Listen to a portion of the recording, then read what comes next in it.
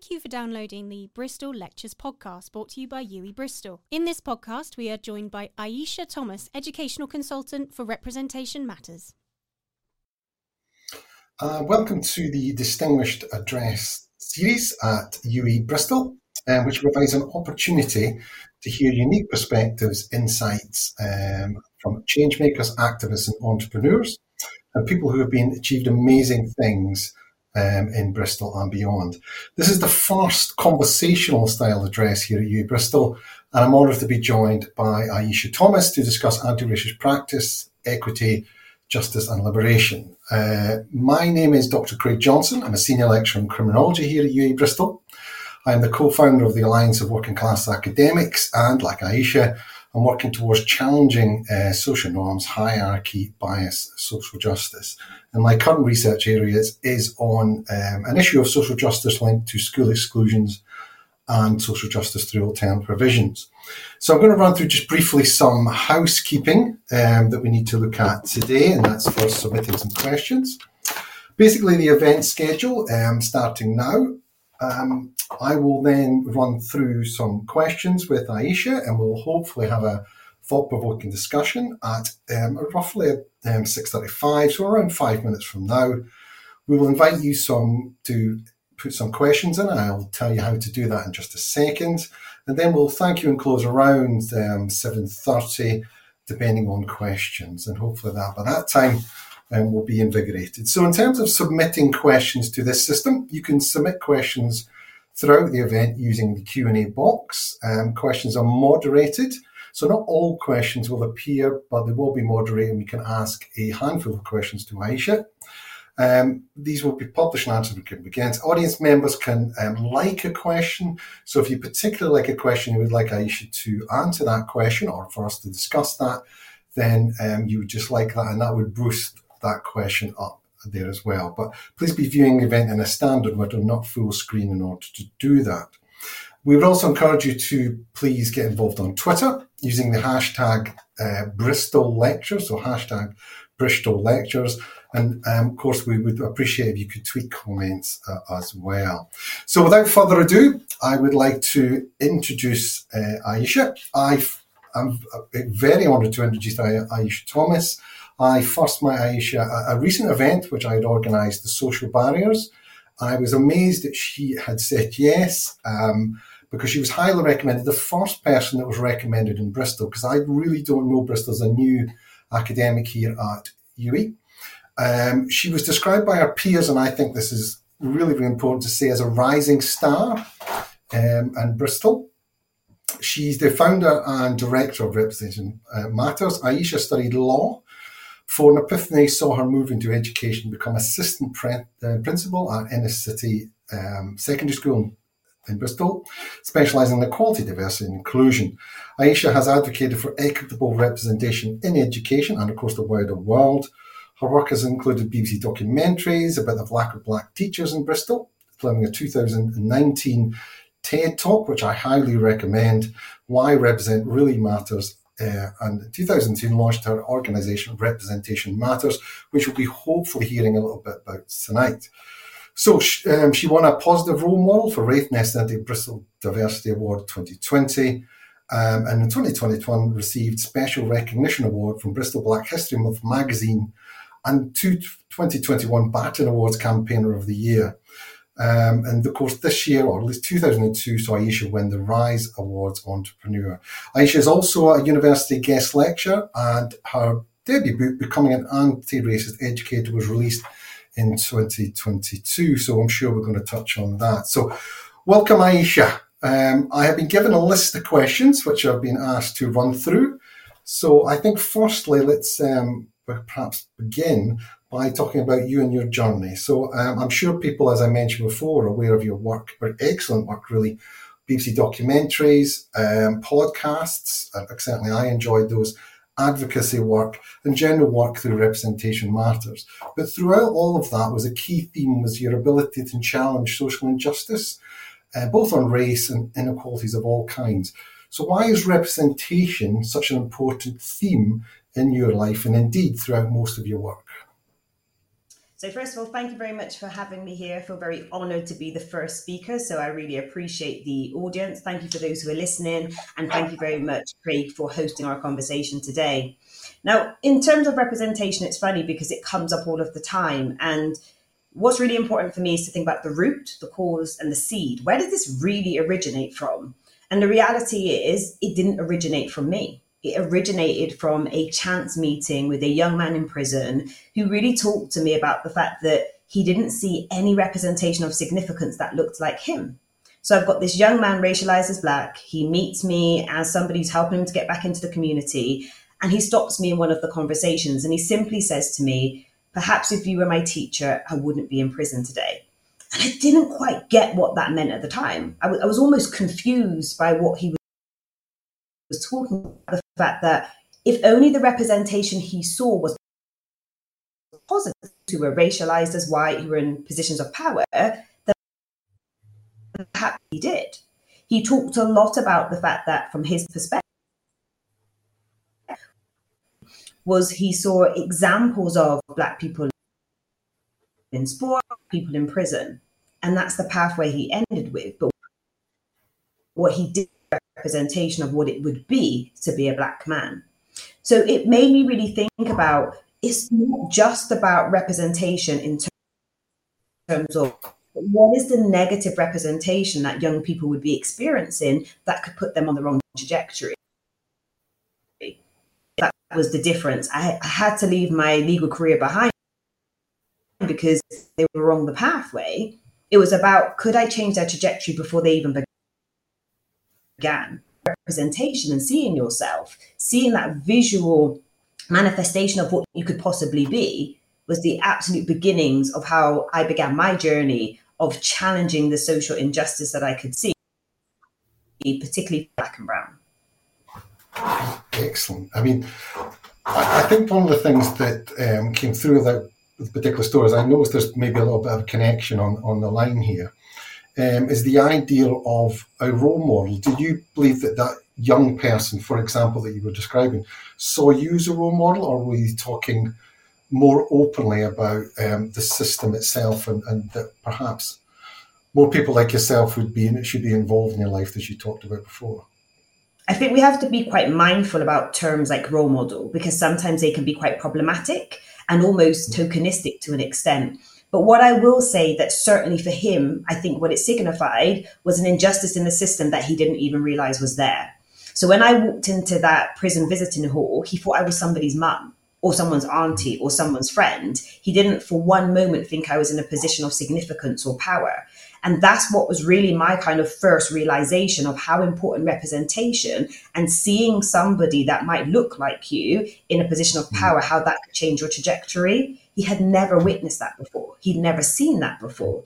And that made me really realize that this isn't just about a tokenistic idea of a celebrity or somebody in the past who's been a historical figure who may have made a significant difference. That's brilliant. But there was something about someone who was actually at arm's length, someone I could touch, experience, and relate to, who saw themselves, saw an opportunity, saw a difference in what they'd ever experienced before, and that they could therefore perhaps change the pathway that they were on. And that structural realization for him was also there for me. And I think the representation within the system in all facets of society is often lacking. And our question is, do we allow our children to have the same role models that perpetuate the same ideologies and perhaps enhance the same stereotypes? Or do we realize that we need to see it in every facet of society if we genuinely want to dismantle some of the racial inequalities that we currently see? And I completely agree with the role model. Certainly in the research that I'm looking at on masculinity, it's used frequently. And they often refer to football players at a distance as being role models. And we know statistically, and there was recent research came out about that, how difficult it is to become a professional football player. And even if you do make it, it can be quite devastating to your career. So role models are hugely problematic, but we see this used all the time, almost without any criticism, without thinking about the consequences of the failure that might be attached to being unable to emulate these role models. So role models, I think the terminology would be really quite challenging and needs to be changed, I think. So if we move on just quickly, I mean, one question that came up was, do you have any particular role models? Is there anybody that you would look up to and you would see as... I probably wouldn't use the word role model, but I would certainly talk about people of inspiration. And I think people who have guided my pathway and journey. So when I think about someone like Angela Davis, or I think about Bell Hooks, and I'm certainly thinking about my current doctoral journey, and I think about the academics and scholars that have led the pathway before me, to be able to see not just a representation of a woman, but representation of Black women who are leading a pathway for me, it's allowing me to go, this is possible. This is aspiration there. When I think about everyday heroes, whether it's Yvonne Colony, the first Black female head teacher in England, or Betty Campbell, the first Black female head teacher in Wales, I didn't even know they existed until I started doing this work. I operated as an assistant principal and didn't even know who these head teachers were. But when I think about my everyday inspiration, most importantly for me, it's the children, because the children that I'm seeing in this generation, they're different. They're not asking for permission to change. They're saying the world needs to change and you need to take care of us. And they are actively going out and going, this is what it should look like. And whilst the generations of the past may have paved an opportunity, they are not about to let this opportunity go. And there's something very exciting about the generation that's coming through now, which is absolutely kind of exciting the inspiration within me to keep going. So I'm ready to pass on that baton to those who are coming up behind me. And I would agree 100%. I mean, it's actually, and it'd be quite challenging, I think, for people my age, for particular, who young people are actually more inspirational, perhaps, or at least inspiring me in different ways and teaching me about things that I wouldn't even consider. And you're absolutely right to say the generation coming through now. And I think there will be a big change probably in 10 to 20 years, but it's going to be a lot slower, I think, and there's quite a lot of resistance at the moment for that. So moving on then to perhaps another kind of question. So you've mentioned some poignant and some potentially traumatic aspects in terms of young people's experience and your experiences. And I just wondered, how do you stay resilient? And that's one of those words I think is maybe worth discussing, because when I got this list of questions, I toyed with this idea, is resilience the word we want to use? It has been overused, and it also means that you're putting up with certain types of behaviour, certain types of biases.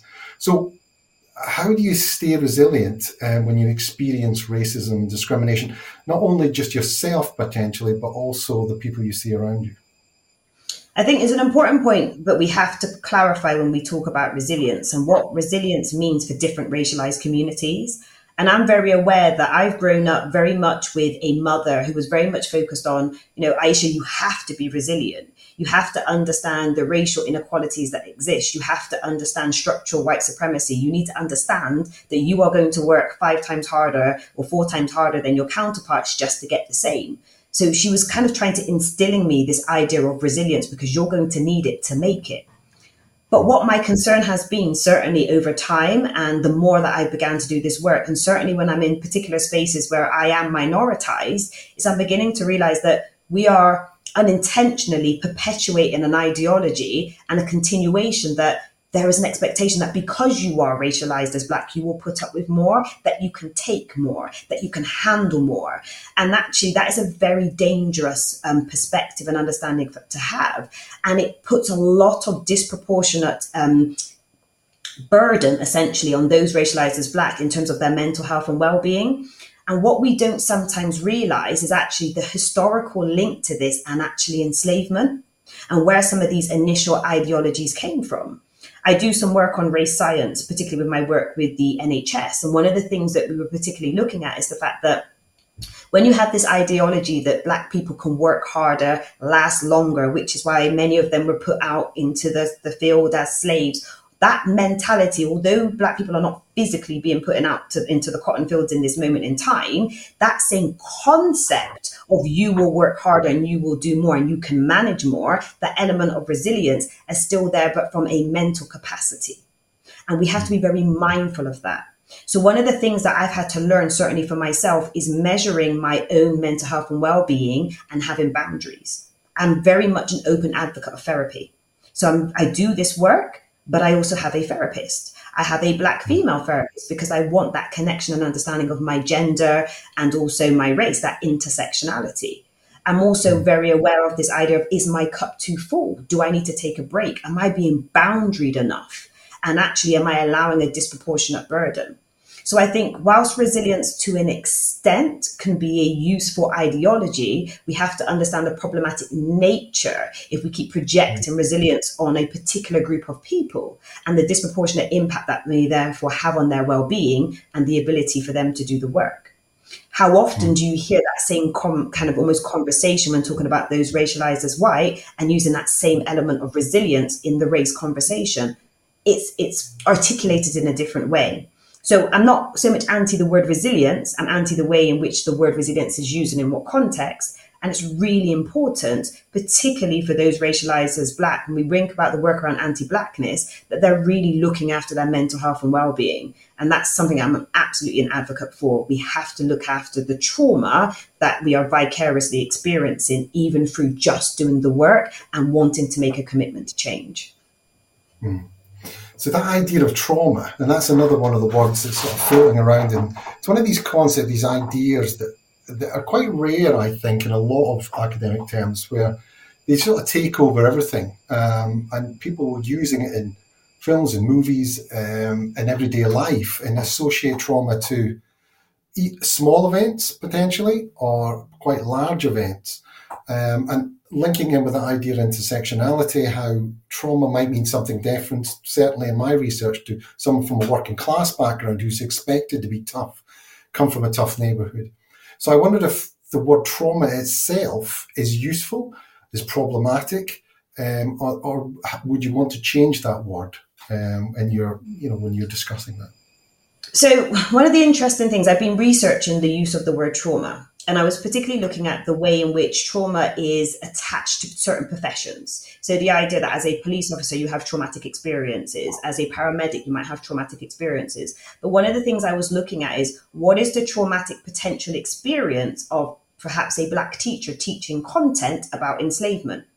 And whilst trauma to an extent can be about this physical moment or experience that's happening in real time and now and maybe happening to you, there is a body of work that's talking about the vicarious trauma that someone may experience by watching the lived experience of someone that looks like them and the impact that that's having on them as an individual.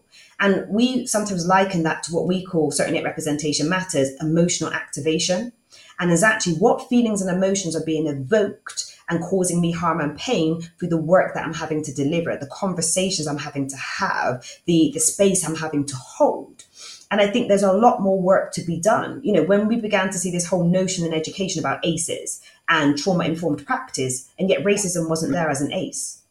How can that experience not be considered as a traumatic experience, perhaps that a child or a person may go through?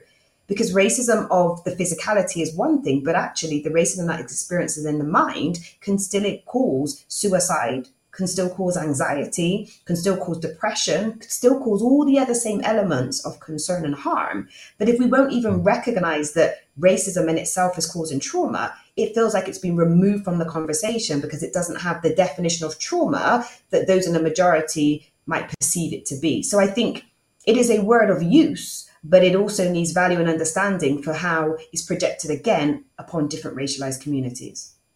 Mm. And again, that's the importance of the work that you're doing, and as well as some of the scholars that I'm sure you're reading and use as references. Again, that's that racial lens onto particular popular concepts, as well as intersectionality, because I know that we have mentioned before this idea of poverty not even being linked to trauma in different ways. So I think it's worth examining. It's worth looking at both positively and critically. So just moving on quickly to Representation Matters, if you don't mind. So in the sort of brief discussion that we've had tonight, representation could be seen as an individual or a collective task that moves beyond just thinking about the world. It's actually doing something about it or bringing some sort of practical tools. And for me, outside of your own particular work, Representation Matters, it sort of encapsulates that. So I just wondered if before we could move on, in what ways can individual educators change the narrative of representation before, So obviously, before we talk about the Representation Matters and the excellent work that goes on there, for those people who are listening tonight or perhaps watching tonight, how can individual educators change the narrative of what you would perceive as being representation? The number one thing that we talk about, certainly when we do our work, is this idea of holding the mirror. And representation is quite interesting because people often talk about this idea of visual representation. That's what they're talking about, or visual diversity. People go, oh, we just need more diversity. Well, what do you mean? Whose diversity? Whose representation? What are you talking about? And it's really important that personally, I believe, before you even start the work of representation, you first need to know who you are and what you believe. So we talk about this idea of holding the mirror. Do I understand myself? Do I understand my connection to the world? Do I understand my sense of belonging? So we talk about this notion of the fact that you would perhaps, if you own a property, you might well value your house. If you own expensive jewelry, perhaps you might appraise it. If you own a car, you might get an MOT. But when are you giving yourself that cultural MOT? When are you stopping for a moment and going, what do I think? What do I believe? What do I see? What do I connect with? And there are many individuals who do not see themselves in any aspect of their life. They don't see the representation that they should see to feel a sense of connection with humanity. The world hasn't been designed in a way that everybody gets a sense of value. And so there are some people who disproportionately see themselves in everything they do. And there are others who go around blissfully, well, I wouldn't say necessarily blissfully, it's probably the wrong term, go around just completely unaware of their existence because they don't see themselves. And whether that's in something as superficial as I don't see myself on a TV screen or in a magazine, or actually I'm not recognized and it's impacting on my ability to be recognized within the health system and a diagnosis, the very fact that representation penetrates everything that we do, we have to acknowledge that we need to allow people to be seen and to be heard and have that sense of inclusion. But I'd go further, because sometimes when we think about representation, people think that that's where the work will stop. So as long as we represent some voices, as long as we give some people a chance to be seen, that's where we're done. But we then need to push forward and think about actually, but then is the diverse representation there? Are we allowing for nuance and intersectionality? And when we get to that point, what we also need to consider is the harmful nature sometimes of how representation can be manipulated. So what can happens in a problematic natures is that people will go, well, actually, you've got representation now, so the job is done. Now, without us becoming political, people might go, well, you have a person of colour who is your prime minister. The UK is inclusive. But we have to understand that just because you have a person of colour in a position or in a role doesn't mean that they should take the burden, or the fact that they even do the work that is benefiting the very people that you might perceive them to be represented. We talk very much in our community about this idea that kinfolk don't always make skinfolk, or should I say skinfolk don't always make kinfolk. So it's really important to understand what that notion means. And it's about understanding that, yes, representation is important. Yes, it's important that we see it in every aspect of life, but we also need to be critical about that representation. And are there any problematic natures or impacts that we need to consider or kind of almost dissect in the conversation? And again, it's interesting because, well, first of all, the word inclusion is another one of those sort of difficult words. We use it without thinking about it. And holding the mirror is really an interesting one, because I think certainly the students that I speak to in first and second year, that's the one thing they struggle with. And I think these types of conversations is hugely important, not only the value of education in people's lives, but having the space and the time to discuss that, as well as having access to and influenced by people who have vastly different perspectives, to show that you can be multiple ways. That the idea of identity is fluid, but it's also stable. And I think that's really quite important. In terms of Representation Matters, because I think it's a great organisation, how would you describe the work you do? Can you give us a little insight into the types of things you do? Obviously, you mentioned holding the mirror. That'd be excellent. Yeah, so Representation as an organisation is very much committed to helping other organisations, institutions and schools on their journey to culture change. So our main ethos, our main work is about how can we support you to change the culture within your organisation to truly present an environment of inclusion. we are very much rooted in race and very much rooted in education. And the idea behind it is actually, are you challenging your culture to see what those changes need to be? So we use a number of different ways to do that. So whether it's us delivering keynotes, whether it's workshops or CPD delivery, whether or not we're delivering lectures or we're doing panels or podcasts, it almost doesn't matter too much the forum or the format, but the core purpose of what we're trying to do is the change in mindset. And it's about allowing people that opportunity for reflection. It's about giving them the knowledge, the tools and the skills, and then taking them on that journey of transformation. And it's understanding that it's important for us to meet people where they're at on the journey. We understand that for some people, they're very entry level, beginning to understand themselves and what this means to them. We understand that there are people who are, critical scholars at the other end who are able to have lots of debate and understanding of what this conversation means. But wherever you are on the journey, we want to kind of be there to help you to process what that means. And so we are kind of a part of that kind of change management process within yourself and within your organization, helping you to go on that journey of change. Excellent. Great stuff. Okay, moving swiftly on, because I just noticed the time. We've got sort of 14 minutes left. If anybody is listening, please submit your questions. We will have time for that, hopefully, at the end. But I've got plenty of questions here to get through. And we're going to look at, I think, young people, because I think, obviously, I spent a long time working with young people, as did yourself. Both of our professional journeys have sort of encompassed various roles. You talked about being a teacher. You started in law as well, I believe. Yeah. Most of the time spent working with young people. So I noticed in a recent podcast with an excellent grassroots organisation called Integrate about the significance of identity, roots. And certainly something that came out for me was this idea of being rooted and this idea of identity. And I never really thought about it in some ways. Obviously, being Scottish, my name is Johnston. I have a very rooted in Scottish culture. I can go to where my ancestors presumably came from. And I just wondered if you could tell me a little bit about that, about the importance of identity, but also the importance of identity in relation to injustice and also mental health and well-being. I know it's a lot encapsulated in there, but just thinking about identity and how identity and roots connect with mental health and well-being for the young people that you come across, you've worked with, or potentially young people that people are listening to now. Absolutely. I mean, certainly as an assistant principal, one of the key things that I noted working in a school where a majority of the children were racialized as Black, but actually the number of children who were first or second generation, I could see a complete significant difference from those who were fourth or fifth generation. And ultimately, what I would see is from some of the children who, and primarily from Somalia, the children that I was working with, having that understanding of your tribe and your culture and what it means. When they were coming to the UK and they were talking to me and going, Miss, this is the first time I'm being called Black. This is the first time someone is so focused on my race. This is the first time I'm in these environments and people are questioning me and saying, where do you come from? And I'm not being addressed by who I am and what is important to me and certainly my nation and what I stand for. People are just putting me in a bucket and they're just saying, you're Black.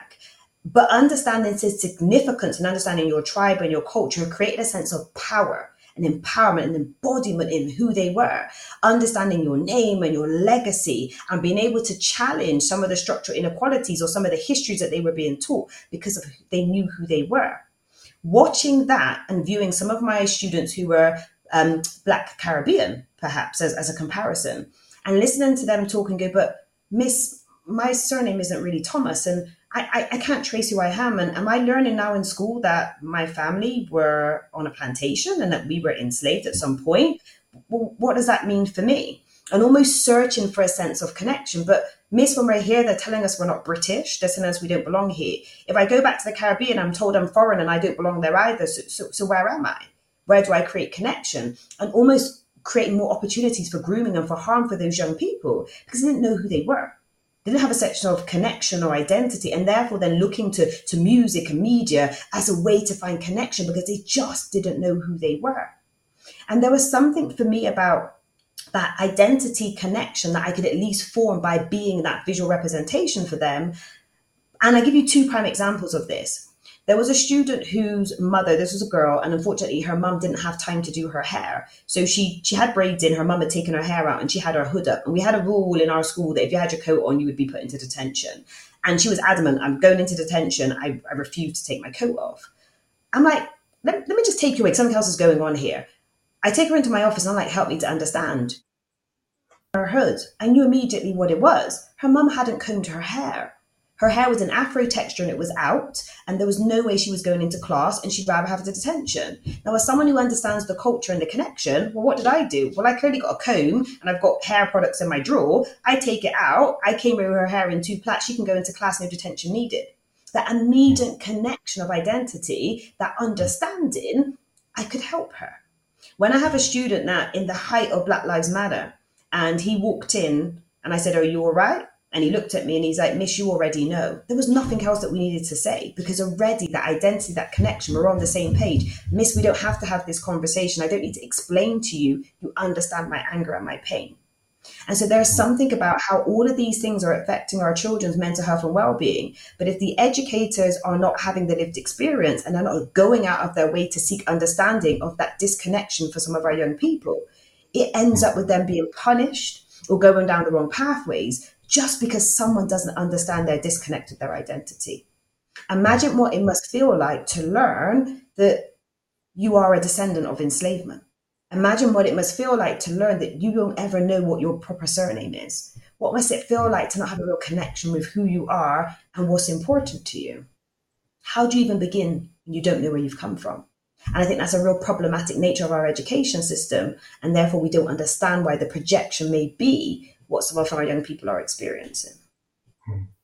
And I think that word connection is hugely important. The word relationships used quite a lot in educational terms, but the idea of connection means something different. It means something different, I think, personally, for making connection with people, with someone in front of you, and what that connection is, and trying and recognizing that. I think that word connection is absolutely excellent, but that's tremendous. We're now moving just past 7, so we've got through a few of the questions, but there's plenty others. And thank you for those who are putting in questions. They're excellent. Moving swiftly on from that, let's perhaps keep with young people, but how can we ensure young people are better represented, not only within education, but more widely? I think the reality is it comes back to a point I talk about all the time, which is honesty. It's about honesty is the best way that we can better represent the future.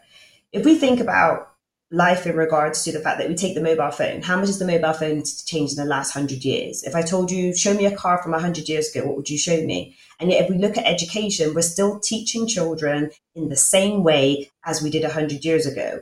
And I talk about this idea of the fact that people challenge the education system and say, it's not working. But actually, as I've said, Craig, and you've heard me say before, the education system is doing exactly what it's designed to do for those it's designed for. It's not broken. It's doing exactly what it's supposed to do. But if we genuinely want an inclusive education system, it is about disrupting the status quo. And if we genuinely want to make a difference for the children coming up now, be it those racialized as white or those racialized as black and brown, we have to actually look at what are we educating our children now to make a difference for the future that they're about to go into. That's where we have to start. What seeds are we planting that we hope to harvest in the future? And so there's a real important part about allowing our children to be part of that process. We sometimes forget that there's a massive generational difference. And McKinsey, as a research think tank, they talk about the fact that the biggest difference at the moment is not gender or ethnicity, but it's generational difference. And because we are living longer, it means that our values and our principles and ideas are staying longer. Are we having enough space and time to listen to what the next generation wants? Are we understanding how they see the world? Or are we still projecting our ideologies of how we see these conversations from our upbringing and our education? If we want to be innovative and creative, then we have to understand what the innovation and the creation that the young people now need in order to be the people that they truly want to be, rather than holding them back with an archaic system and traditional opinions and values that will just perpetuate the same problems. We want to see change, start with what we're planting. And that has lots of ramifications for not only school exclusion, but also school attendance, of young people being interested in what they're hearing, what they're seeing, what they're doing, And that is a great way to look at things like engagement and strategies for schools and educators. And I just wonder, and I suppose this is a side question, appetite for change. There doesn't seem to be a lot of appetite for change at the moment from people potentially who have got the power to make change happen. And I just wondered if you had any thoughts about that. Have you seen, or is there any strategies for engaging people who have that particular power that you would advocate? It's a difficult one. I don't expect to answer it. It's a loaded question, Craig, but the reality, there is appetite for change. I don't think that there isn't, but I think it's being honest about how much change do we want. So I'm very aware that in 2020, off the back of the murder of George Floyd, and we think about Black Lives Matter movement, we think about the fact that people were at home in an environment where they were engaged. It was podcasts, it was TV programs, it was articles, we had time. If you're listening now and you were to really reflect and do a review, are you still as committed to this anti-racist conversation as you were in 2020, 2021? 2022, 2023. And the reality is we'd all like to say yes, but we know that we're experiencing what we call racial fatigue. We've got tired. We've not got the same stamina. There are lots of things going on. The world is open. We've almost reverted back to where we were before, almost the status quo. But when we think about true change, we have to acknowledge the privilege that's in the system. So we often hear the phrase white privilege, or we might hear the phrase structural advantage. And I'm not talking about privilege in terms of finance and poverty, because that's a different conversation. But what we're talking about here is structural differences that people are afforded because of their racialized connection and understanding, the positionality that they have in this geographical context. There is something really important for us to understand. Those who have privilege and power, do you really want to see change? And how much change do you want to see? And actually, if the process of change means that you have to give something up, are you still willing to do it? Because the very notion of privilege and perhaps giving someone a voice and an amplification might mean that you have to step back. It might mean that actually you're not going to get that promotion because actually that same money could help a program that means that 5 junior members of staff who are racialized as Black and brown can get an opportunity. Is that okay? It might well mean, for example, we're going to do a conference, but actually we're going to change the panel of people. And so therefore the academics that are going to be there won't be five white men. Instead, it's going to be a real variety. But that means that 4 white men are now losing their spot. Is that okay? It might mean you're writing an article, but you change the order of whose surname is first. Is that okay? And I think the reality with all of these questions are, what is our individual as well as our collective responsibility to acknowledging our privilege and appreciating the change that will need to be made? Because I think a lot of people will put it on the system and go, but I can't change the system, but we are the system. And all the individual things that we do is almost like a beautiful mosaic of change if we will just take our piece of the puzzle and make a difference. You have to be willing to say, how many chips do I want to put down?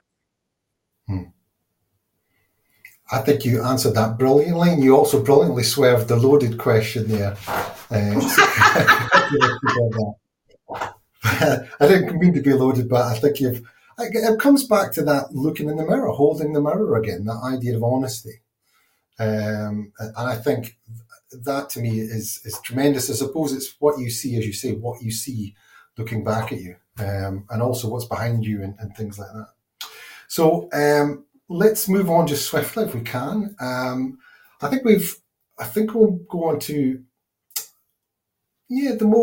we're not worried so much about we've answered the idea of power. So what do we need to do to make sure the next gender of educations are anti-racist? You've touched on that throughout, but I wonder if there's any definite key messages that you would leave with the educators who are here this evening. I think when we look at it purely through an education lens, when we're talking about the next generation, then every facet of it has to play its part. So when we think about educational governance, then we need to make sure that the governance are embedding this in everything that they do. We have to think about those who are writing our textbooks, designing our exams, those who are our academics, those who have that influence at that level. Are they looking at the work through a racialized lens? That is something that they would need to do. We think about the curriculum, but what are we actually teaching our children? What content are they receiving? What information are they getting? What seeds of knowledge are we imparting on all of our children to be part of what we hope to be a much more globally inclusive world? so that they understand that they are a global citizen of the world. It's also important for us to think about our new trainee teachers that are coming through. Think about the teacher training program. Do we have an inclusion models embedded? Because it was only in the last 2 years, certainly when I worked with UE and we looked at reviewing a new module that we designed for inclusion, it was the first time that trainee teachers were even doing a unit specifically looking at marginalized communities, thinking about anti-racist practices in education. And how can it be that sometimes in some instances, those trainee teachers knew more around this work than some of the teachers because they hadn't had that training within the CPD within their school? They were almost more equipped, more aware. It's about giving people the knowledge and skills that they need around language. Do I understand the construct of race? Do I understand what racism means? Do I understand the practical application of it? It's about giving people tools around nonviolent communication. How do I hold people to account? How can I be assertive? How do I be an upstander? How am I possibly a bystander? Do I understand when it's my place to step in and when it's my place to step back? Do we give people the skills so that they know how to call people in and how do they call out situations? And all of these things are simple tools that we can have in our knapsack, essentially, that we carry around, and we know when to pull them out in accordance to the different situations that we're in. But I'm going to keep coming back to the same point, which I always do, which is, but until I do the work on myself as an individual and I'm even open to it, then it's going to be very hard for us to make the changes in education, because at every layer of education, we need to be tackling this. It can't just be grassroots and it can't just be at a strategic senior leadership level. It needs to be happening at every level so that when we come here, we see an overall cultural change in education. But we still got a very long way to go. Yeah, I agree. In terms of universities, is it different for universities? What role do they play in potentially supporting anti-racist practices and policies? I think what's really interesting is that universities really led the way in terms of the path of decolonization. And I think universities have the opportunity to model this conversation around decolonization so it doesn't become tokenistic. And instead, it's actually something that can be embedded. They can truly see, well, what does this look like from a university academic perspective? We're going to, first of all, hold our lenses there, because we know, even within academia, we can see some of that privilege. We can certainly see racialized difference. We can see institutional racism that can exist. How are we tackling it at those levels in order for that to trickle down within the education system? How are we working with further education, secondary, primary and early years? When we think about our teaching schools and we think about our education department, are we centering the knowledge that they're about to impart? I talk about this idea that teaching is the best profession in the world, because ultimately we teach everybody everything. It has to start with us. So when you think about the power that exists within a university to drive change through every aspect of society, are we using those opportunities? We talk about this idea of being anti-racist, but are we just picking and choosing when we want to be anti-racist? Or are we truly looking at every aspect of university life through that lens? It's not just about the experience in the corridor or the cafeteria or having an Afro-Caribbean society. It's about understanding that these racial differences that penetrate in every aspect of what we do. And are we willing to make the change to truly embed culture change? Or are we just doing tokenistic things to appear to be making a difference? Is it purely performative, or is it genuinely embedded? And of course, that links into what we were talking about earlier in terms of the young people and mental health and well-being, and closing the gap in attainment that is a growing problem, and had been an existing problem for quite a long time at university. We're moving on to 1:15, and I've got about 4 questions left, but I think, if you don't mind, we can move to some of the questions from the audience. Absolutely. Is that okay? Is that fine? Because we've got some popular ones here. Let me see if I can go. So thank you for everybody who's putting questions. There's actually more than I thought there were, so apologies for taking a little bit too much of my time. So the first question is from Jess. As educators, after holding the mirror to ourselves, do we have a role influence in encouraging young people to hold the mirror, and how? So as educators, after holding the mirror to ourselves, do we have a role influence in encouraging people to hold the mirror, and how? Absolutely. And one of the best things you can do is about curating your understanding of yourself and then modeling it with our children and young people for them to begin to see their own identity. One of the activities, and I'll share it briefly, that I do within my training is I get individuals to kind of go, what are the 4 words that you would use to describe yourself? I get individuals to really think about, well, what would those 4 words be? And whenever I do mine, I will put Black, woman, mother, educator. But what I began to realize is that I was using nouns to describe myself, and other individuals were using adjectives and verbs. So they were using things like, I'm friendly, I'm happy, I'm kind. And the reality is, understanding how you see yourself in the world and where you position yourself helps you to therefore understand how people perceive you, and for you to model that with the children that you're working with. Talking to the children so they can understand society's social construct, whether that's racialized, whether that's about sexuality, gender, whatever it may well be, but allowing space for those conversations to take place. It's about even having the conversation. We don't allow enough of that to happen within education. And whether you're in early years, primary or secondary, it's about taking those PSHE kind of tutor time, circle time opportunities to talk to children about everyday aspects of life and asking them, what do they see? What do they feel? What do they sense? And using stimulus to create those answers that you could begin to test. What is the culture of my classroom? What TV programs do they listen to? What music do they hear? How are they interpreting this? Young children, which doll do I pick up and which one do I not? In primary school, them talking about who are your heroes and who isn't. When you're getting older, you can have much more nuance around the conversation. But it's about you understanding your identity, the things that your core beliefs and values, and create an opportunity for your children to explain to you what theirs are, and seeing where the gaps are for those children and what other experiences they need to have. Excellent. I hope that answered your question there, Jess. That was the most popular. An anonymous person has just put a question in too, which is equally popular. So where organisations are starting to have representation in leadership, is there any advice on how to support those individuals so they are not burdened? Yeah. And the number one thing to do in this is to have a real culture change. It's about not burdening an individual and it becoming tokenistic, but it's being very aware of what are the cultures in the school, what's the systems, and it's to test it. So it's about saying, actually, what responsibility are we putting on that person of colour or those people of colour in representation in terms of leadership? What jobs and responsibilities are we giving them? Are we perpetuating stereotypes by giving them EDI, pastoral and behaviour? Or are we giving them opportunities to experience other aspects of school life without perpetuating those same stereotypes? Do we have systems in place for trauma that may well be taking place, or emotional activation? So, for example, are we providing opportunities for them to see a counsellor or a therapist if that's something that they require and they need? Are we creating opportunities for not what we call safe spaces, but brave spaces for conversation and challenge? Are they structured conversations that can take place? Do we have a system in place where there's distributed leadership, so there isn't a disproportionate amount of responsibility? Even if that individual is not seeking to be centered, are you aware of it and centering perhaps their lived experience, even if they've not explicitly said, to make sure that you're looking through the lens of racialized leadership? What must be the experience of a senior leader racialized as Black and brown in our school setting? What would they experience on a day-to-day basis? Almost do a leadership kind of pursuit and go and experience from the moment they walk in to how parents engage, to what they would see on the website, to the curriculum that they would be overseeing. What experiences might they be having? Are you allowing opportunity for them to have conversations that naturally take place, certainly just in your management meetings, when you're just going, how are you? How is your lived experience? What does it feel like?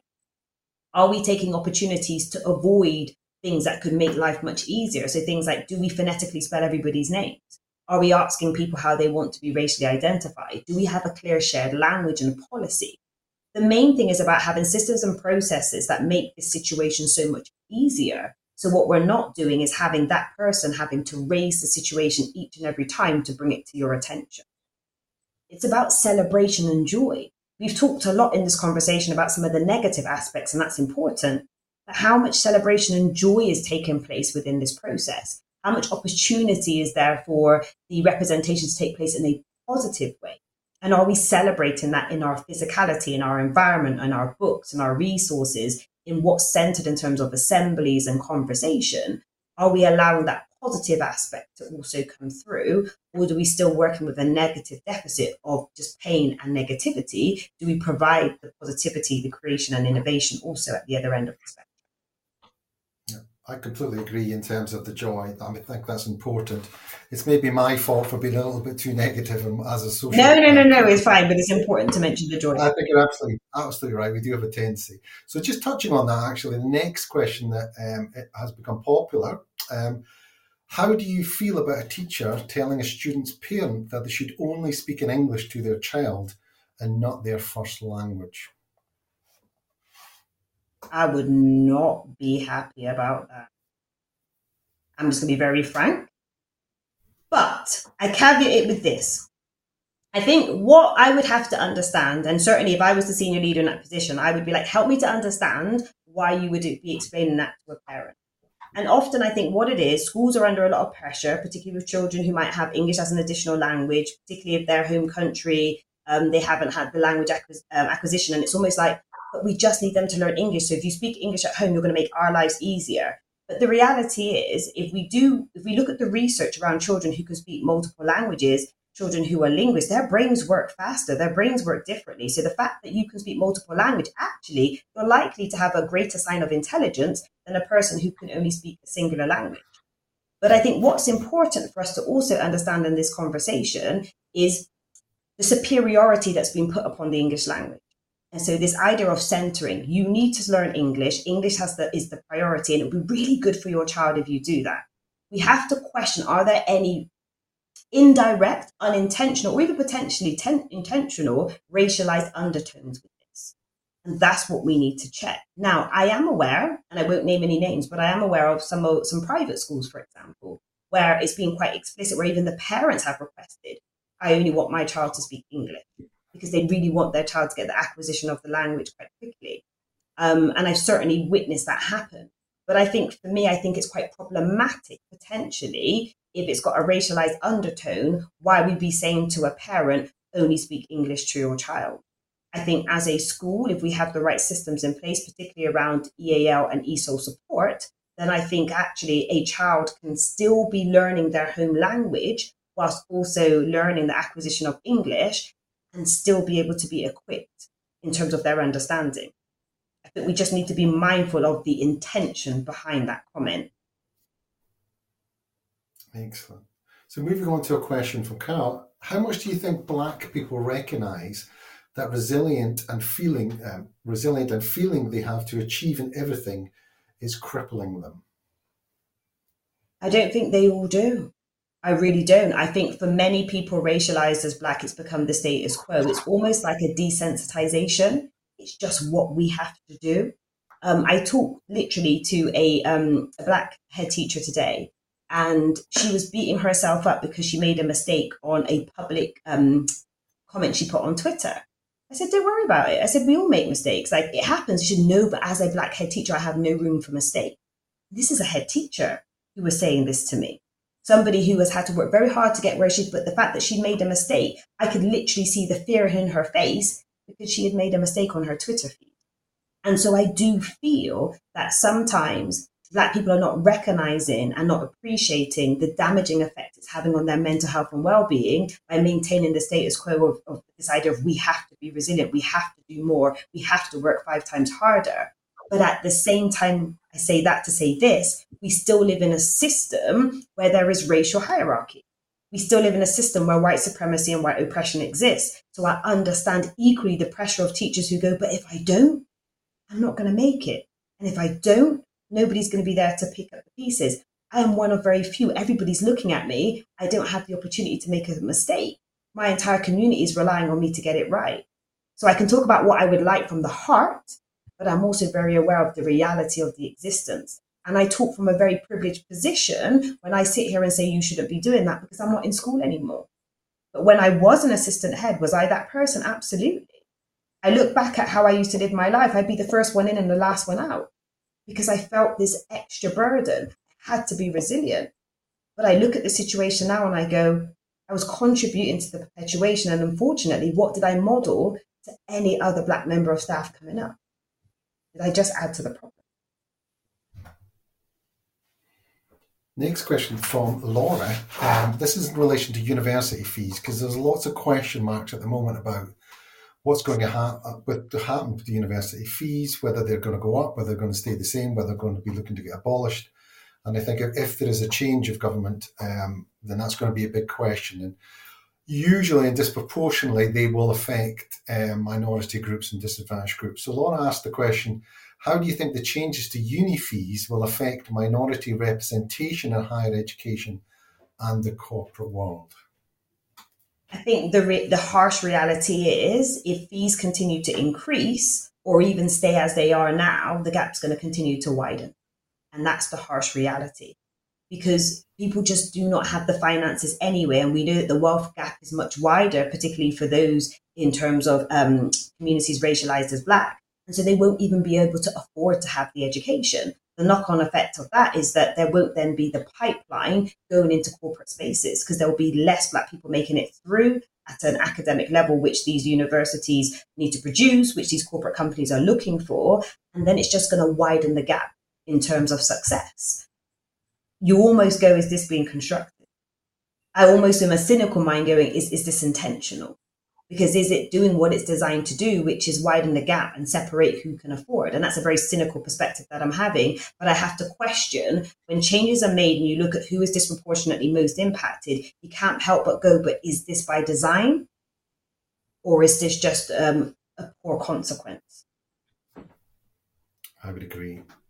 And it also touches on what we were discussing earlier about the systems and structures that are put into place.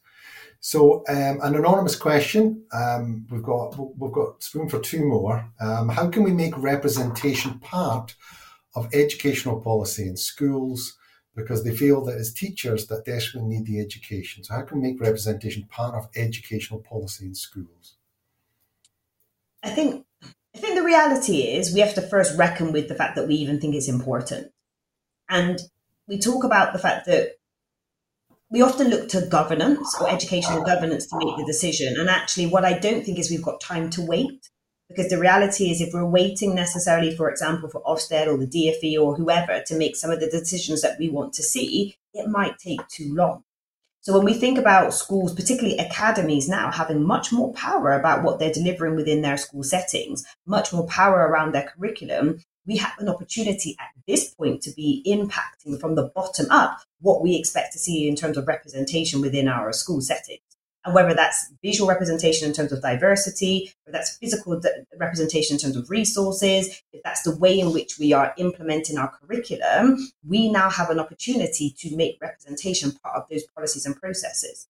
But what we also need to make sure that in terms of central aspects, so for example, when we are writing policies, everything from a job application, HR and onboarding, to the policy in terms of our curriculum design, the books we're choosing and what aspects of curriculum we focus on, are we doing those equality impact assessments? Are we looking at it through a racialized lens? Because that's where that embedding of policy will begin to happen. But it's also making sure that we, again, as individuals, even see it. We have to see that the representation is missing so that we can, first of all, begin to make some of those differences and see the change that's necessary. And that's something that we need to make sure that we do. Excellent. And the final question from the audience, and again, thank you to the audience for putting in so many questions. Within your organisation, do you find organisations to inspire, the work of your organisation to inspire and work with, or do people come to you? So essentially, do you find organisations want you to inspire a particular kind of work, or do people come to you looking for particular things for you to do? So this person wants to create a similar space for gender inclusivity. I think the reality is you do end up getting known for particular work. So I have a body of work that has related to the design and the direction of representation matters. So everything from the BBC documentary to the TED Talk to writing the book, the podcast, most people associate me with conversations around race, conversations around education. And certainly we then as a team have built upon that knowledge and opportunity to create what we currently have in our current organization. So there is a lot of work coming towards me naturally because of the kind of the reputation I have within the education space. But what I would also say, there is something about going and seeking the change that you want to make. So I will absolutely also, as an organization, look for opportunities of change, opportunities to collaborate, and opportunities to make difference. So I think if there is someone there that's very interested in gender inclusivity, I think there are a number of ways that you can do that. So things like podcasts, panels, articles, blogs will get your words out there. And that will give people the opportunity to see what you speak about, what you're known for, and draw people to you. But I also think using platforms like, for example, I'll plug Hannah Wilson and Diverse Educators, going to those organizations who kind of have a catalogue of people who do what you do, you can reach out for collaboration opportunities to help you start on your journey if that's something you want to do for a lens that you're interested in. Excellent. Can I ask a final question that we never got to, but relates to this? So in terms of inspiration for others, so ending on a sort of positive note, how do you cope with setbacks and how do you reach your goals? We've got a sort of minute or so left. So how would you cope with setback and what advice would you give to people who are listening to reach their goals? And how do you achieve Okay, them? So quickly, I want to make sure I get this in. It's your team. Who is in your team? So number one, you need to have a therapist or someone of that nature who you can speak to from a kind of emotional and well-being perspective. That's really important. A mentor, having someone who is doing what you're doing but is further along in the journey, who can really kind of reach out to and help and guide you. Number three is having a sponsor. A sponsor is somebody who can open doors for you and amplify your voice. They might not do what you do, but they definitely have the power and privilege to open doors. Number four is a friend. Making sure that you've got a friend who's your cheerleader. They don't have to have anything to do what you do, but there's someone who's a cheerleader for you. And then number five is knowing the people in your industry so you know who to collaborate with. So that's really important. But the main thing for me is mindset. I go into everything I do with an abundance mindset. I think, first of all, what can I possibly achieve rather than going, what do I need to try and do? I start off with the biggest possible version of what I'm trying to achieve. And I use what we call best case scenario. So in anything that I do, what's the best case scenario that could happen? And I start there. So I start with a very abundance mindset, even in the most difficult situation that I'm in, focus on that first. And that's really important. So I think it's about positive mindset and having the right people with different roles who can really help you on your journey. And that has been transformational for me dealing with any kind of setbacks or challenge or even kind of controversy in and amongst the things that I do. Excellent. And I think that's a great way to sort of bring things to a close. On that note, I would just like to thank Aisha for excellent thoughts, insights and time this evening discussing anti-racist policy, practice, equity. Certainly I'll be taking holding the mirror, representation, and also challenging certain spaces and places and individuals within those certain spaces and places to think a little bit differently. I would also like to thank the audience this evening for attending, for putting some questions in, and to make them aware that this recording should be available the next few days, depending on technical difficulties, and also to encourage you to put any feedback in that will be available in the link. But I just wanted to ask Aisha if you have any final words, any closing words that you'd like to give the audience before we close up. I think before you go, I guess I just want you to think about a couple of things. Number one, having sat in this session with me today, thank you very much for doing so. What did today unlock for you? That's the first question I want you to ask yourself. What did this unlock? What has it done? What did it reveal? Good or bad? What did you think or feel from today's session? Number two, what will be your legacy? We all in education have an opportunity to make a difference, however big or small. What will be the legacy that you will leave? So when it's all said and done and your educational relationship is complete, what will be the legacy that you will leave? And then the final thing is, how much do you want change? Because if you really want change, there may well be sacrifices that you need to make. And so what will that sacrifice be in order to see the change? Thank you very much for listening to me today. I really appreciate your time. It's been an honor to be the first speaker in this new series. So thank you very much to Yui and to Craig for your time. And good night for everybody. And thank you again, Aisha. Thank you very much.